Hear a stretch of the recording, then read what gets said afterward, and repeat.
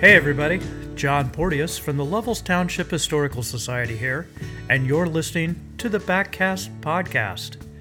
This week, Glenn Eberly and I are joined by Rex Schlaybaugh. I think you're going to like this one. We're going to switch it up a little bit, and you're going to hear some fun stories. So sit back, relax, and enjoy. We're going to try to turn the tables a little bit. Our theme, as you all know, is river guides and their stories.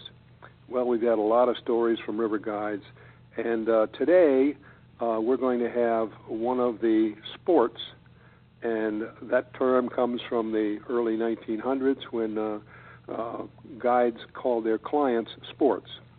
So today we have a sport, Rex Schlaybaugh, who's a renowned trout fisherman and sport, has befriended and used many guides on the Au Sable and Manistee River systems and elsewhere, other parts of the country. But Rex is with us today.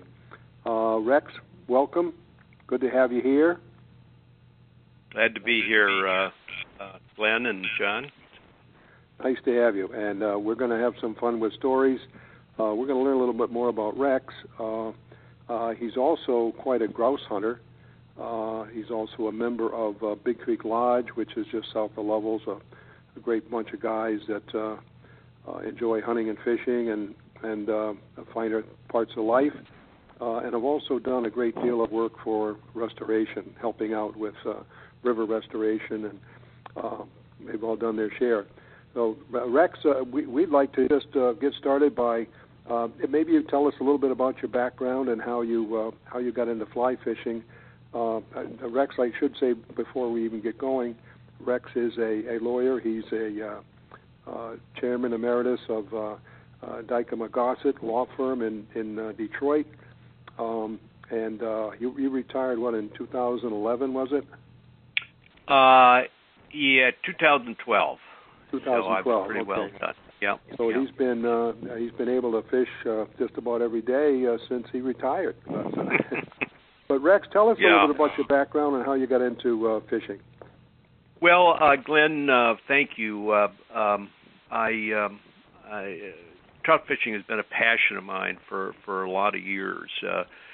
I got started when I was at the family cottage. My parents had a small cottage just west of Remus, Michigan, which is just off of M66, and we had a cottage on School Section Lake, and behind the cottage ran the East Branch of the Little Muskegon River. And so, as a young kid, a couple buddies and I really sort of waded up and down that stream, started the usual way, first hanging a nice big night crawler on a hook, and then,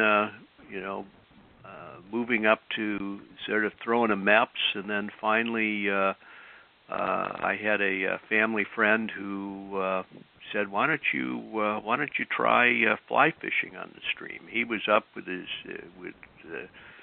his wife, and I was using a fly rod on the dock with a little popper on it for bluegills, and so he got me,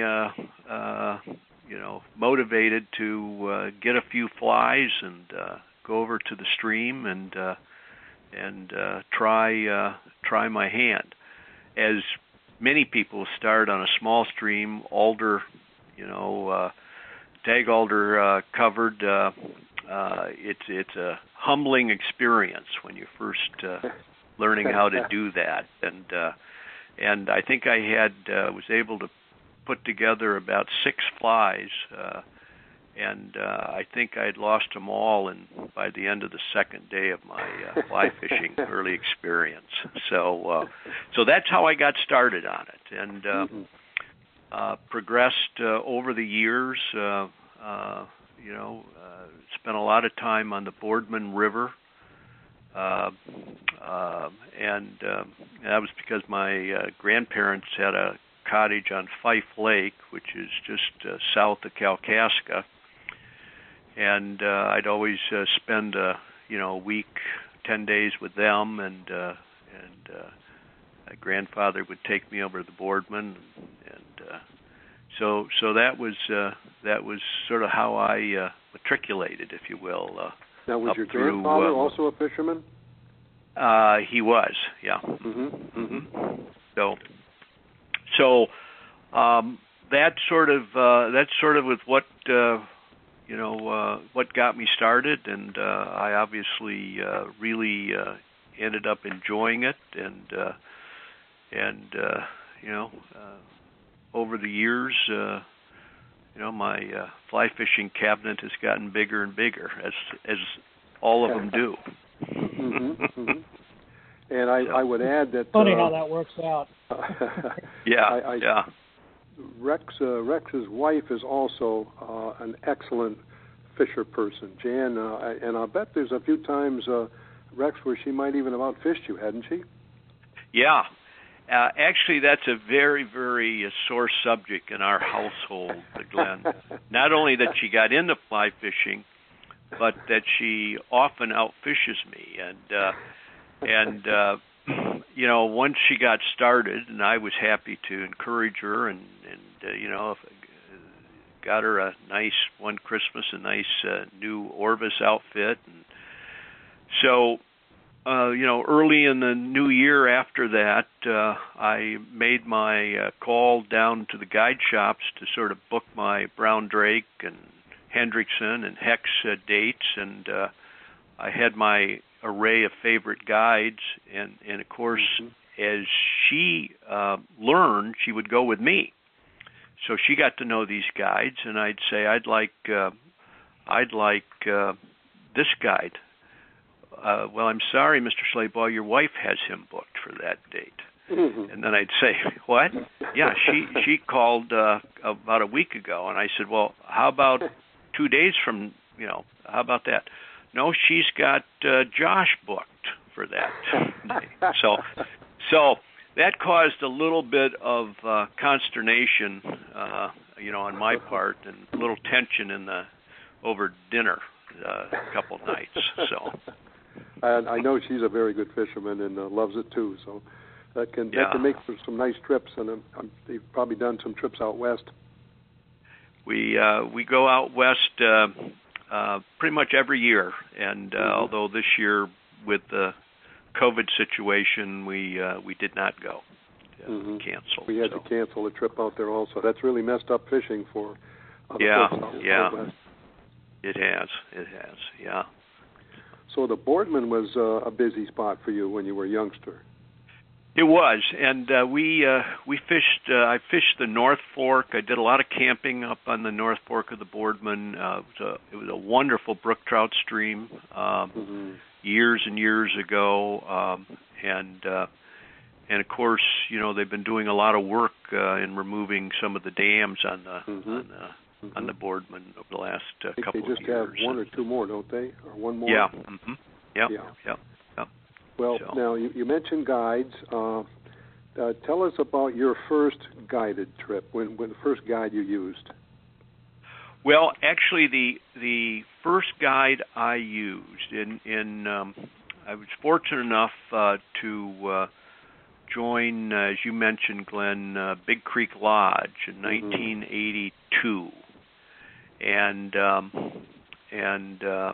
it was a real eye-opening experience for me with the gentlemen who were then members. I think there were 6 members then, and one of my law school buddies and I were invited to join, and so we got in for a year, fished Big Creek, and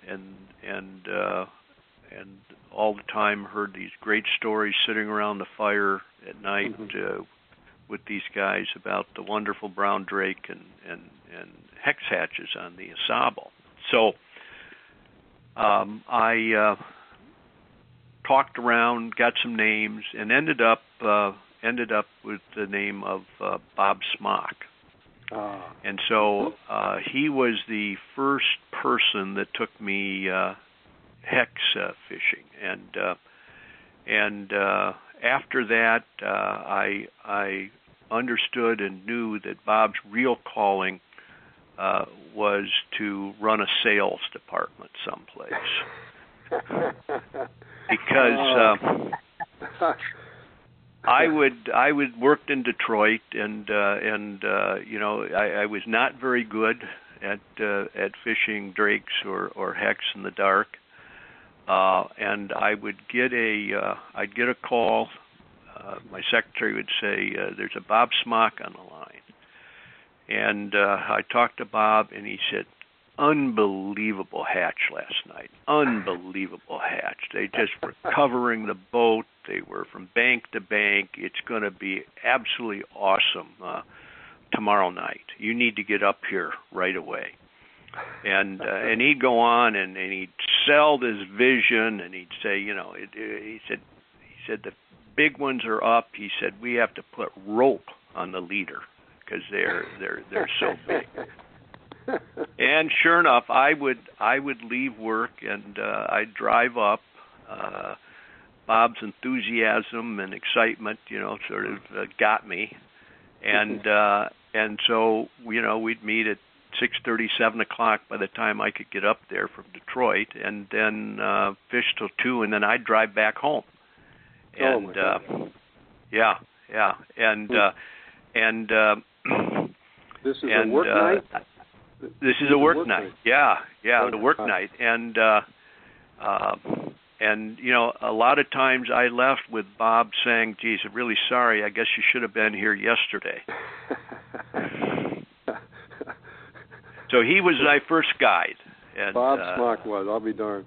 Yeah, and then from there, you know, at that time, Glenn, in the early to mid 80s, it was sort of a transition period a little bit. Some of the old line guides were getting up there, and you had a new generation of these younger guys that were starting to you know, pick up, take their place.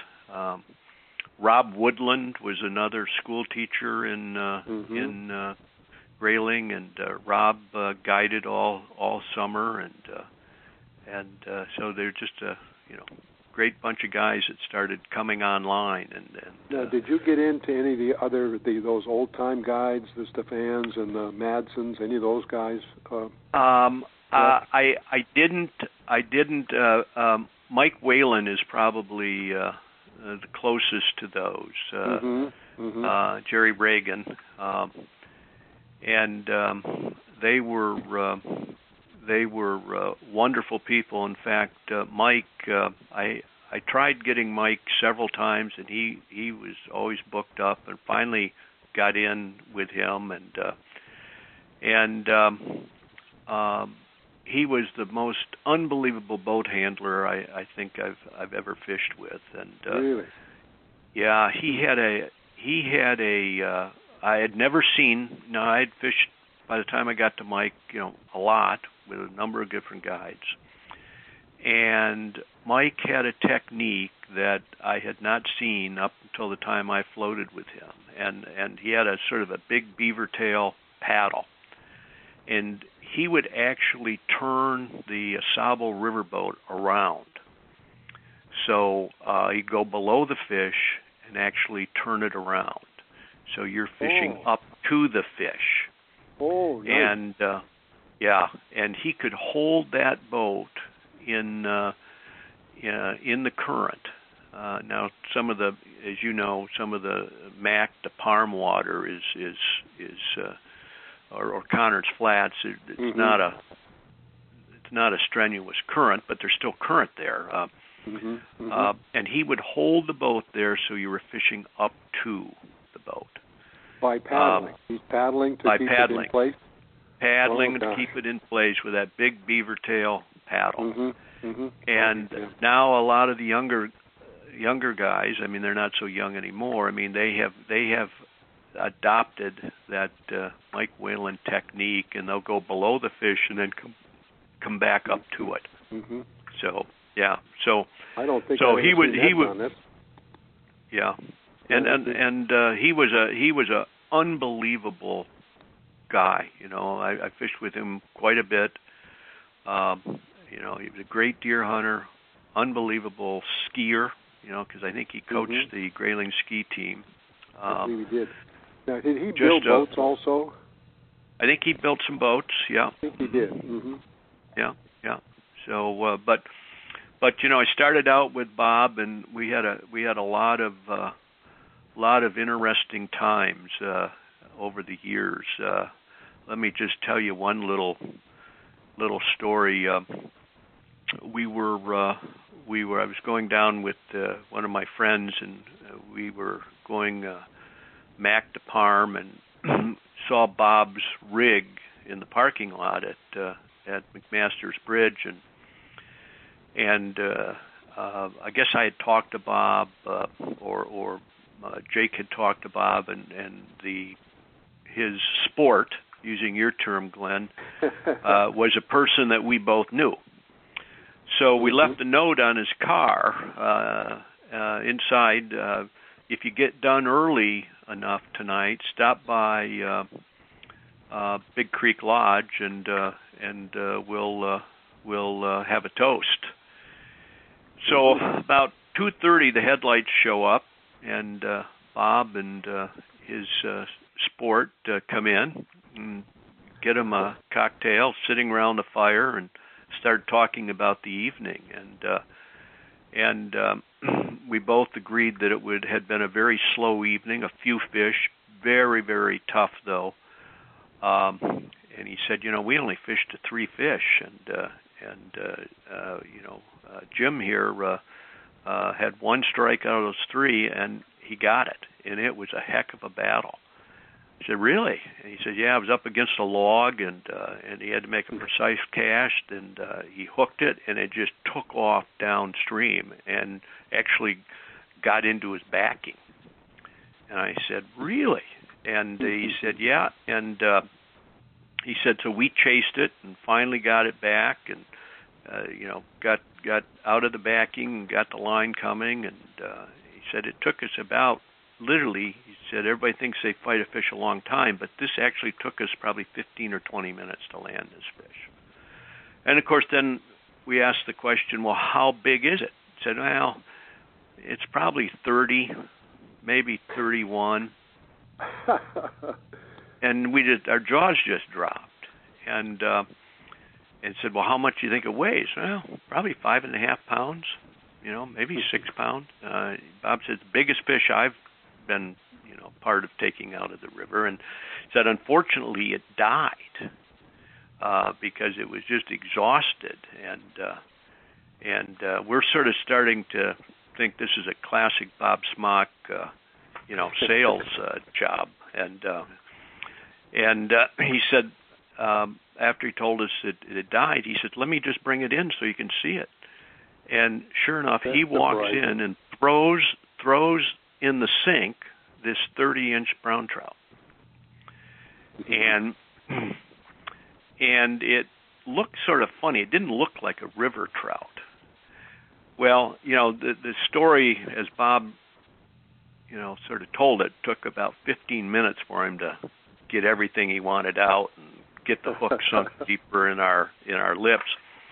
But at that time, he was sort of helping out at the Grayling Fish Hatchery, and one of the big old spawners had gone belly up that afternoon when he was there, so he threw it in a cooler with some ice, not knowing what he was going to do with it, till he ran into us. Oh, perfect. Hey, John, so does that was the story. John, it's funny, Glenn. This story has a familiar ring to it. Yeah, did Bob tell that one? Almost, you're doing great. Keep going. Almost exactly like you told it. That's yeah. Well, it was. Absolutely. He had us hook, line, and sinker for a while, and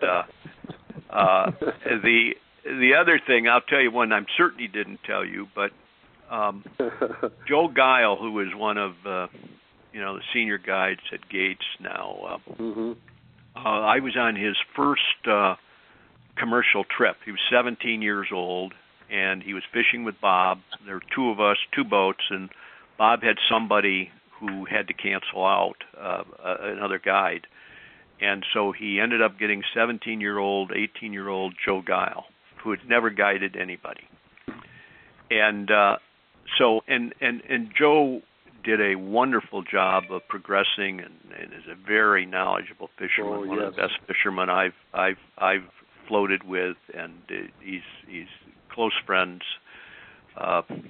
He and his wife with us, and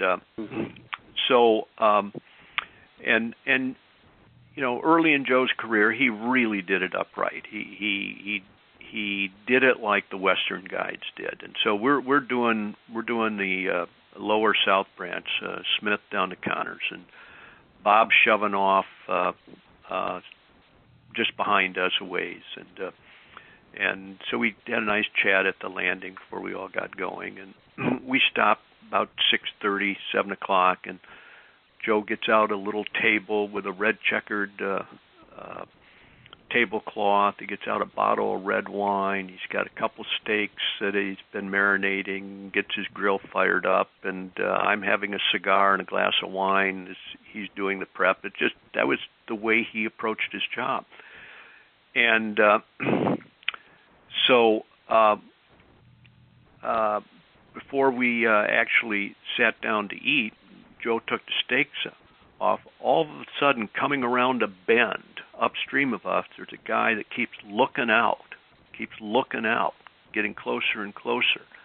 And it's Bob Smock. And so he walks down gets about 10 yards. He looks at the table, the tablecloth, the bottle of red wine, 2 steaks on the grill, and he just starts shaking his head, and he says, Joe, you're going to ruin it for all of us. Because what Bob would do is ask you what kind of Subway sandwich you wanted. Yep. Great story. Yeah. Great. We also had Joe as one of our guides. He did a podcast with us, John, didn't he? And absolutely. He was very good. And one of the stories he said the most amazing experience he had, Rex, was guiding a fellow that was blind. Yeah. I don't know if he ever told you that story. But there was a fellow that loved to fish, but he lost his eyesight, and he really wanted to go fishing, and he talked to Joe, and he said, I know my situation, and it may be impossible, but I'd really just like to get in a boat and go down the river, and maybe you can tell me, cast at 1 o'clock or 2 or 3 or whatever. Yeah. And he said he did it, and it was one of his most unusual and rewarding trips. And I thought that was quite a good story. And the man actually caught. He's a great. He's also a grouse hunter, Rex. He's a big grouse hunter. We hunt a lot, and so he's he's into everything outdoors. So it's there is. I tell you, there's another, and I'm not going to use the fellow's name, but here, but you want to talk about a funny situation? It was one of our members, Bill Demmer, who you know, Glenn, very well, and he got a guide, and the guy is not as active as a Joe Guile or Ron Riccozzi, but he did a fair amount of guiding, and so Bill asked the guy. He said, "What do you enjoy to drink?" He said, and I think they were doing sort of an August sort of terrestrial float. He said, "Well, I like good beer." So Bill brought he said 12 beers, and when he got there, he said the guide had brought 12 beers, and so he said it was one of those hot August days, sun beating down, and he said he just kept noticing the pile of the empty beer cans that were banging around in the rear of the longboat, and he said the next thing that he knows, the guy gets taken out of the back of the boat by a sweeper, and he's heading down the South Branch. While his guide is hanging on to the sweeper about 50 yards upstream of him. So that was a great story that Bill had with his guide, and he said he pulled the boat over. The guy sort of floated down to him, got in the boat, and said we caught fish. There we go. Wonderful story. Yeah. A few too many beers. Yeah. Those the shore dinners are fun. I bet you have had some good ones, haven't you? We've had some great ones, and back in the old days, what the Big Creek members used to do is the caretaker, they used to meet them at a spot, and they'd bring the dinner out from Big Creek for the guides and the sports. And so all the boats, maybe 3 boats would all meet at the same spot, and they'd be able to someplace that they knew somebody so they could drive down, and so they would come out and serve dinner, and then they'd finish the float. Who was the caretaker at Big Creek Lodge who served the lamb stew? I think that was Dolores Johnson. Okay, that sounds right. Apparently there was a very famous lamb stew that everybody really loved for a short shore lunch, and they would bring out and everybody'd have a cocktail and all of that. The other story, and I'll sort of on me a little bit, but Bob and I are doing a late July, August float, and on the Mason track, and it was a windy day, about 86, 87, and you could hardly, cast a fly. And so Bob has never turned down a cold beer. Actually, I don't think he's ever turned down a warm beer. And he had, and so he said, "Would you like a beer, cold beer?" I said, "No, I don't drink while I'm fishing, but I certainly have one when we're all done." So there was one beer left, I think, and I put a number 10 grasshopper hook in his back. And Fox back. Okay. On his back, and so we pulled over. I was really apologetic to Bob, and I said, "Well, what do you want to do? You want me to just cut it off, and we can, go to the hospital when you get in?" Bob said, "No. Let's just, I got some pliers. Just push it through, and then we'll cut off, the barb, and pull it out." And I said, "But we probably should sterilize it. Do you have anything? Do you have a medical kit or anything, Bob, with any alcohol?" "No, I don't. So I said, "Well, we got one beer left, don't we?" And he said, "Oh, don't waste a beer on me." He said, "That's to be down the throat, not on a wound." So that was funny. Funny stories for Bob. He was not going to waste a cold beer. He didn't tell that one, I don't think, John, did he? No, that's a good one. That's like a good one. Yeah, that's a good. Don't waste the beer on me. Good story. Yeah. So these guides are a tremendous asset to the area, and they're all passionate about the resource, and I love to spend time with them. So great to spend time on the river, you bet. And they have some wonderful stories. And now, what about flies? Some of these guys, I mean, when Bob Smock talked to us, he said his favorite fly was the yarn fly. And yarn body. Yep. Yarn body fly. Yep, the old Jerry McLean fly. And he used that very heavily. Have you used that with him and had some success? Oh, yeah. I don't think that I've fished with Bob an awful lot, and I think he starts and ends with a yarn body, and he loves that, and I know a number of people that swear by that fly. And, you know, and it has sort of an extended body, thorax. That's the way the yarn is brought back around, and it's a wonderful fly. I've had a lot of success with that fly, and like a little egg sac at the end, isn't it? Yeah, and you know, they all have their favorite flies, and one of the early guys that I mentioned, Rob Woodland, his go-to fly, particularly on the South Branch, was I think he called it the barber pole. And, Madsen barber pole. Yeah.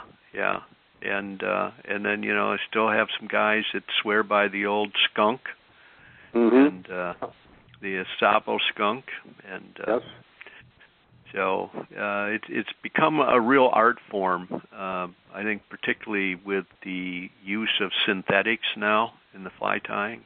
So I think Jerry Reagan is an expert on all those old flies, and he still ties them, and they're all pretty effective. I've heard guys talk about using Borchers out west, Rex, and they're extremely successful. And, of course, the Robert Drake, I've actually sent Robert Drakes to a guy in England who took me on the Dove one time, and he wrote me a nice note and said they have a hatch in the spring, and I forget what they call it, but he wasn't doing very well, and all. He just put a Robert Drake on, and he said he got he limited out, and he just was delighted with that good old Clarence Roberts Drake, and they just catch anywhere. Yeah, a lot of fun. I think, Glenn, weren't you over? We had a dinner at Big Creek for some of the guides that we used. I don't know, 6 of them were there with their wives one night, and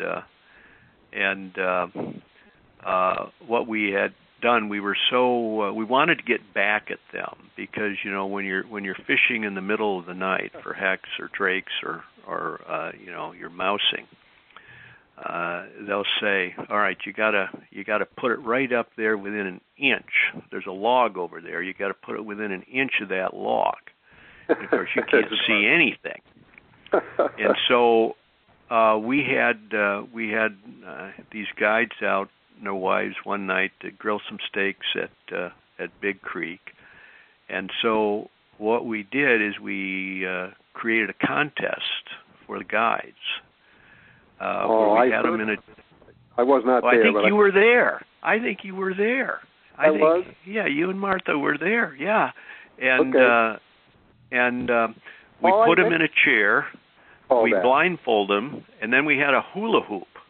Oh my God! So do you remember that? We'd put them under a tree, a branch. They have to sidearm cast, and so we had, I think, 4 different stations that all 6 of them had to go through, and we had a small hula hoop and then a little bigger one, so there were like 3 rings, and we had points for each ring.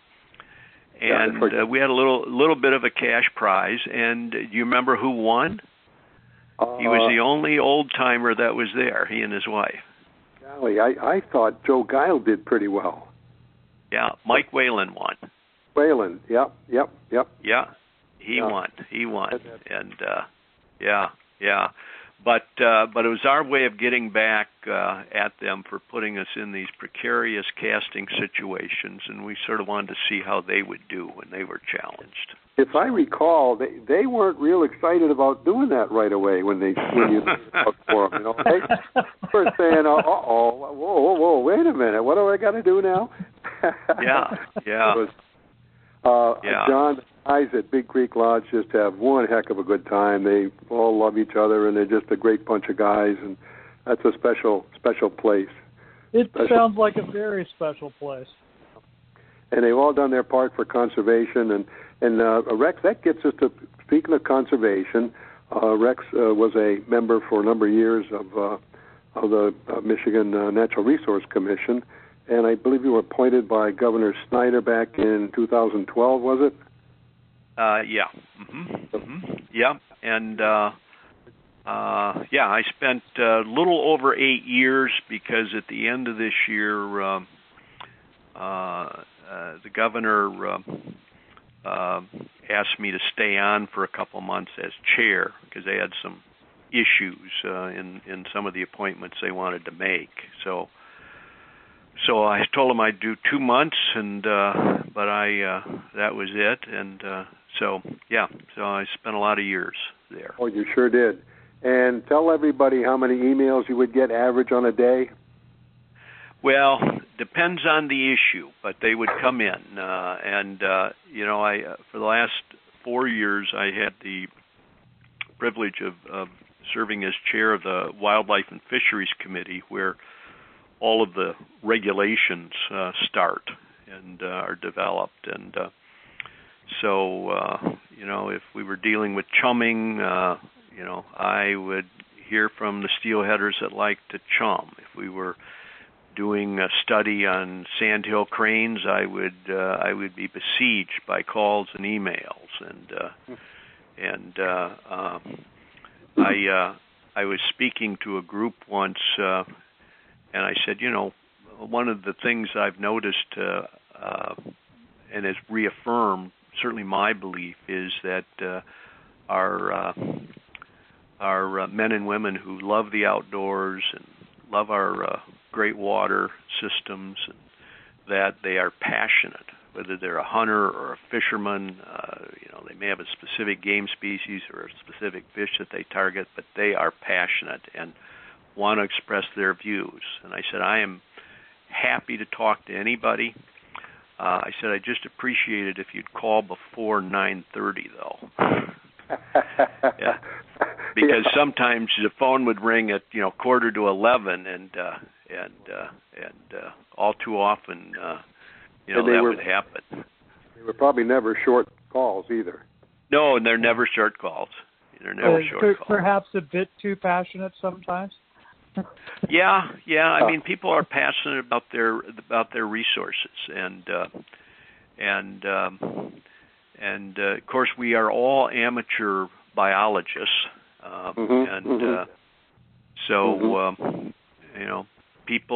people have a theory.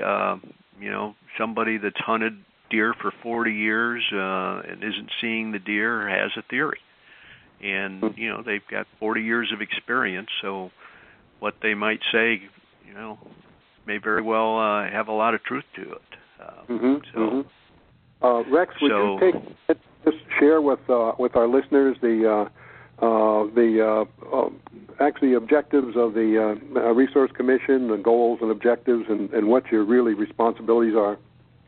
Yeah, well, Glenn, we really only have legal authority over hunting and fishing regulations. While in the DNR there are parks, forests, harbors,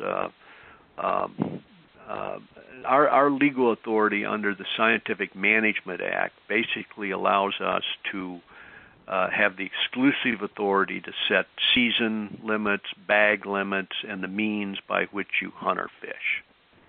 And so for everything else, we are advisory to the director.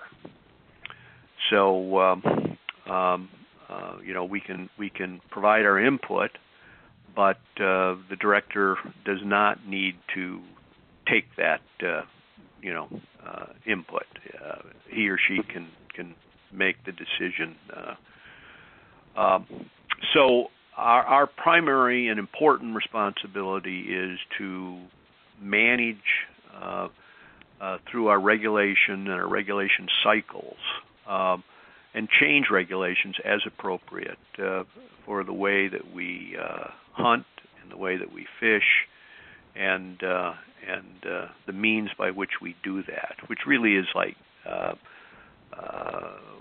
gear restrictions on certain streams, season opening and closing dates,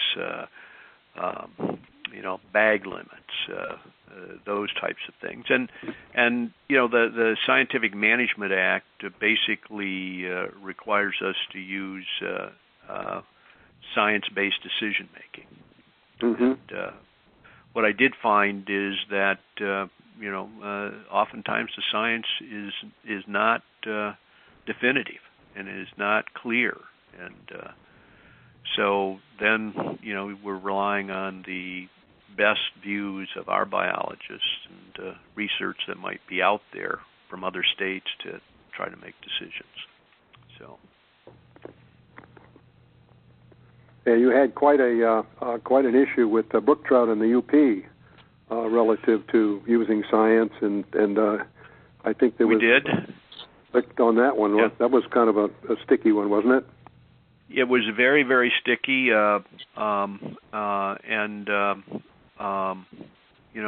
people again are passionate,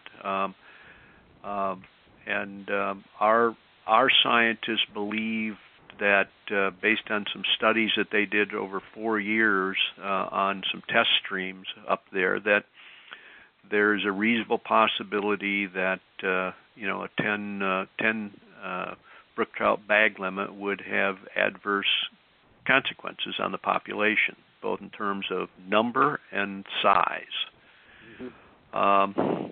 And of course, a lot of the people from the UP were didn't believe that to be the case, and so we had quite a go around on that. Mm-hmm. Sort of like baiting and feeding of deer. Oh boy, and the whole issue with disease in deer. My gosh, yeah. So those are tough issues, and everybody is interested in the resource. You hope, mm-hmm. and there's sometimes there isn't necessarily a clear, definitive solution. So I understand why people sometimes disagree with directionally where we go. So politics is part of it, isn't it? That's you hate to think of politics in resource management, but I'm sure it's there. Well, I think our professionals and people that go to work every day in that area are view themselves as working for the resource, and on top of that, they've got a constituency. We have 625,000 deer hunters, and they have views, and one of the things that's important is that the decision-making process leads to the users of the resource having confidence in the decision. So that means that we need to go through a very thoughtful, thorough process and then tell people how we made the decision. They may not agree with it, but at least we want them to have confidence that we made the best decision on the best resource, on the best information we had before us, and so that's not always easy, I'm sure. Yeah, exactly. I always think sometimes, forget about the hunter, forget about the fisherman, just do what's right for the resource. Yeah. But that's got to be difficult if you're doing something that 600,000 guys don't agree with. Well, there's also not a lot of people really understand the financial aspects of the DNR. While DNR's gotten some general fund money over the last few years, a lot of it went into adding new COs, which I think was a very positive result. Mm-hmm. A lot of the funding, and I can't remember, I don't know what percentage it is this year, comes from basically user fees, mm-hmm. hunting license fees, Pittman Robinson monies, Dingle Johnson. That's all money that's being spent by the hunters or the fishermen. So they are important because if they don't spend the money to buy a license or buy shotgun shells or buy a new gun or buy a bow, the amount of money that we have at the DNR gets reduced. Mm-hmm. And with reduced money, we can't do everything that we want to do for the resource. And aren't we getting some money from the federal government based on licenses also? Yeah, that's the Pittman Robinson money that I referred to. Okay. Yeah. And then on the fishing side, boating, it's Dingle Johnson, same sort of revenue sharing that the feds kick back to the states based on the number of licenses or the number of boat sales or motor sales that they have, fishing rod equipment sales. So. Yeah, I remember writing my congressman one time about licenses, saying that you people ought to triple them for fishing and hunting, and why the hell, as a retired guy, get a break? We can hunt and fish all day long. Poor guys that have to work can't do it, so retired people ought to pay 3 or 4 times what the regular guys do. Well, they didn't like that idea. No, I can tell you where that one was going. Well, hey Rex, along those lines, I'm kind of curious. You know, we're hearing these trends that licensure is decreasing and has been kind of on a down tilt for a while, owing to some of the younger generation just not going out into the field or onto the stream. What is there a strategy that you guys employed, or a goal, if you would, to try to bring more younger demographic into the field? Good question. We have been looking at that issue every meeting we had since when I was on the commission. So it was an important issue. The DNR has a marketing division, but I would say, it is marketing. It is not sales oriented. And by that I mean it markets the heck out of our natural resources in Michigan. And what the DNR has done is try to partner with various organizations to do things that would bring or attempt to bring people into the sport, whether it's fishing or hunting or target shooting. So you have your TU chapters that have youth fishing day, learn to fly fish. You have rough grouse, pheasants forever, turkey hunters that will do events to bring kids in, so they're the ones. Those are the types of organizations that actually are the boots on the ground. Gotcha. And hopefully the DNR provides the framework by pointing out the opportunities that exist that gets people excited, and then sort of looks to one of these organizations to help them really learn how to do that. So but it's a big challenge. We had some studies done a few years ago, and we're all old enough to know that we used to have over 1 million deer hunters in Michigan, not too long ago.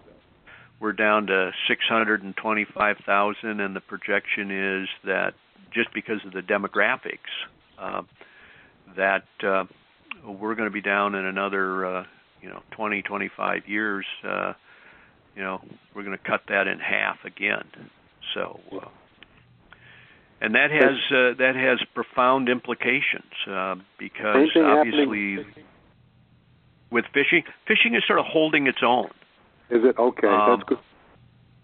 Yeah, fishing is holding its own. I had an opportunity yesterday to go down to the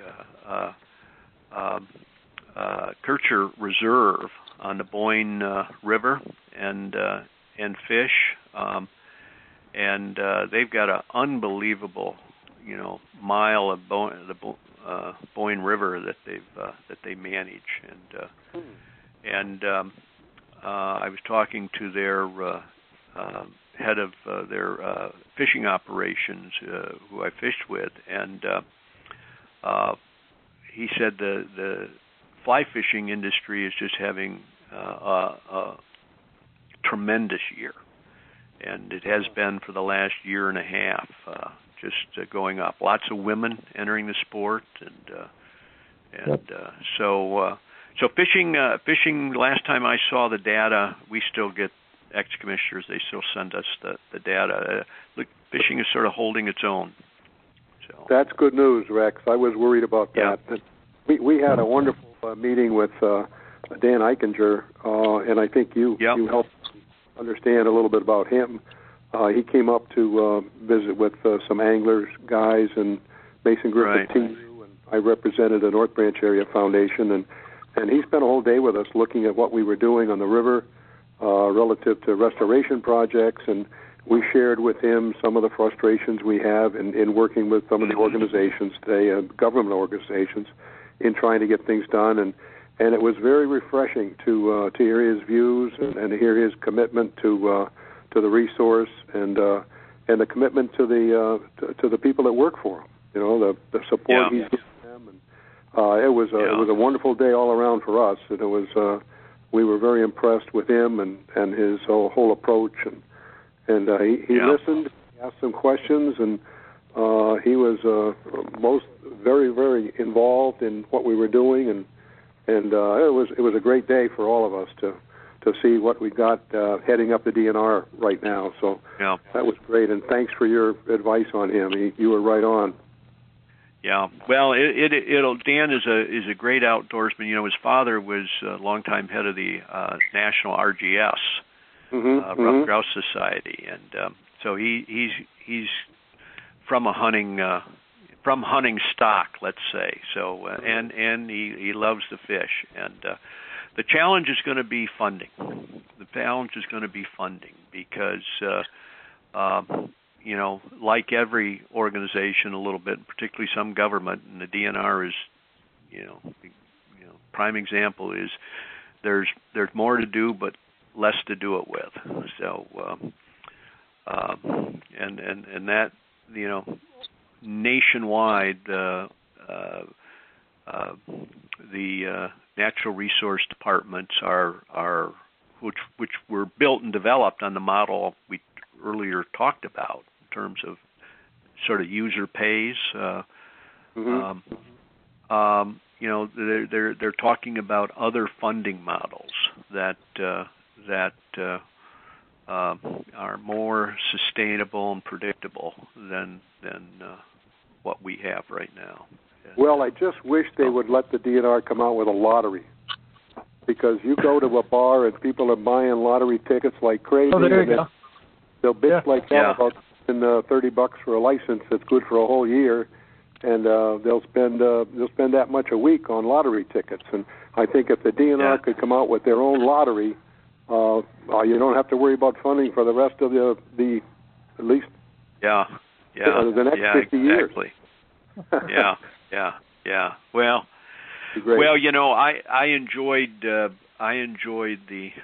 8+ years that I spent. They're dedicated people for the most part. They have the resource, you know, at heart. They work hard, and you know, I enjoyed it. But I'm glad to be retired from it. I'll bet you. So yeah, you're going to get a little grouse hunting in this fall, Rex. I am. How's your Lucy? My $1.8 million setter. She's going to go scouting with me tomorrow morning. It's cool up here now. We're in Lovells, and it was 40 degrees this morning, and she can't hear anymore, Rex, but by God, she still has some go in her, and we're going to go see if we can find some birds tomorrow morning. Gotta get out this fall. Well, I'm thinking Lucy's at 2 mil by this point. I've kicked up a couple coveys of young grouse, you know, and Mom tramping around Big Creek. We've got lots of woodcock, lots of local woodcock. So great, that's great. So I'm looking forward to, you know, being able to, you know, get that done. Oh, yeah. A few times. So. Yeah. And you've had a chance to hunt with Al Stewart, who's the DNR king on upland game birds. He's quite a guy, isn't he?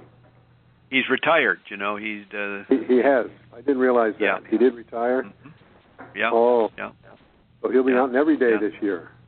Yeah, he'll be hunting. He'll be hunting every day, and you don't want to go into a cover behind Al. No. He got great dogs, and he's a great shot. Yeah, both of those things. Yeah. Well, this has been fun, John. Rex, thank you so much. It's been a delight. Well, that was pretty fun. Nice twist on our theme this year. Glen and I will be back next week with another wonderful episode, and we'll look forward to speaking with you then. Until then, be safe and mind your backcast.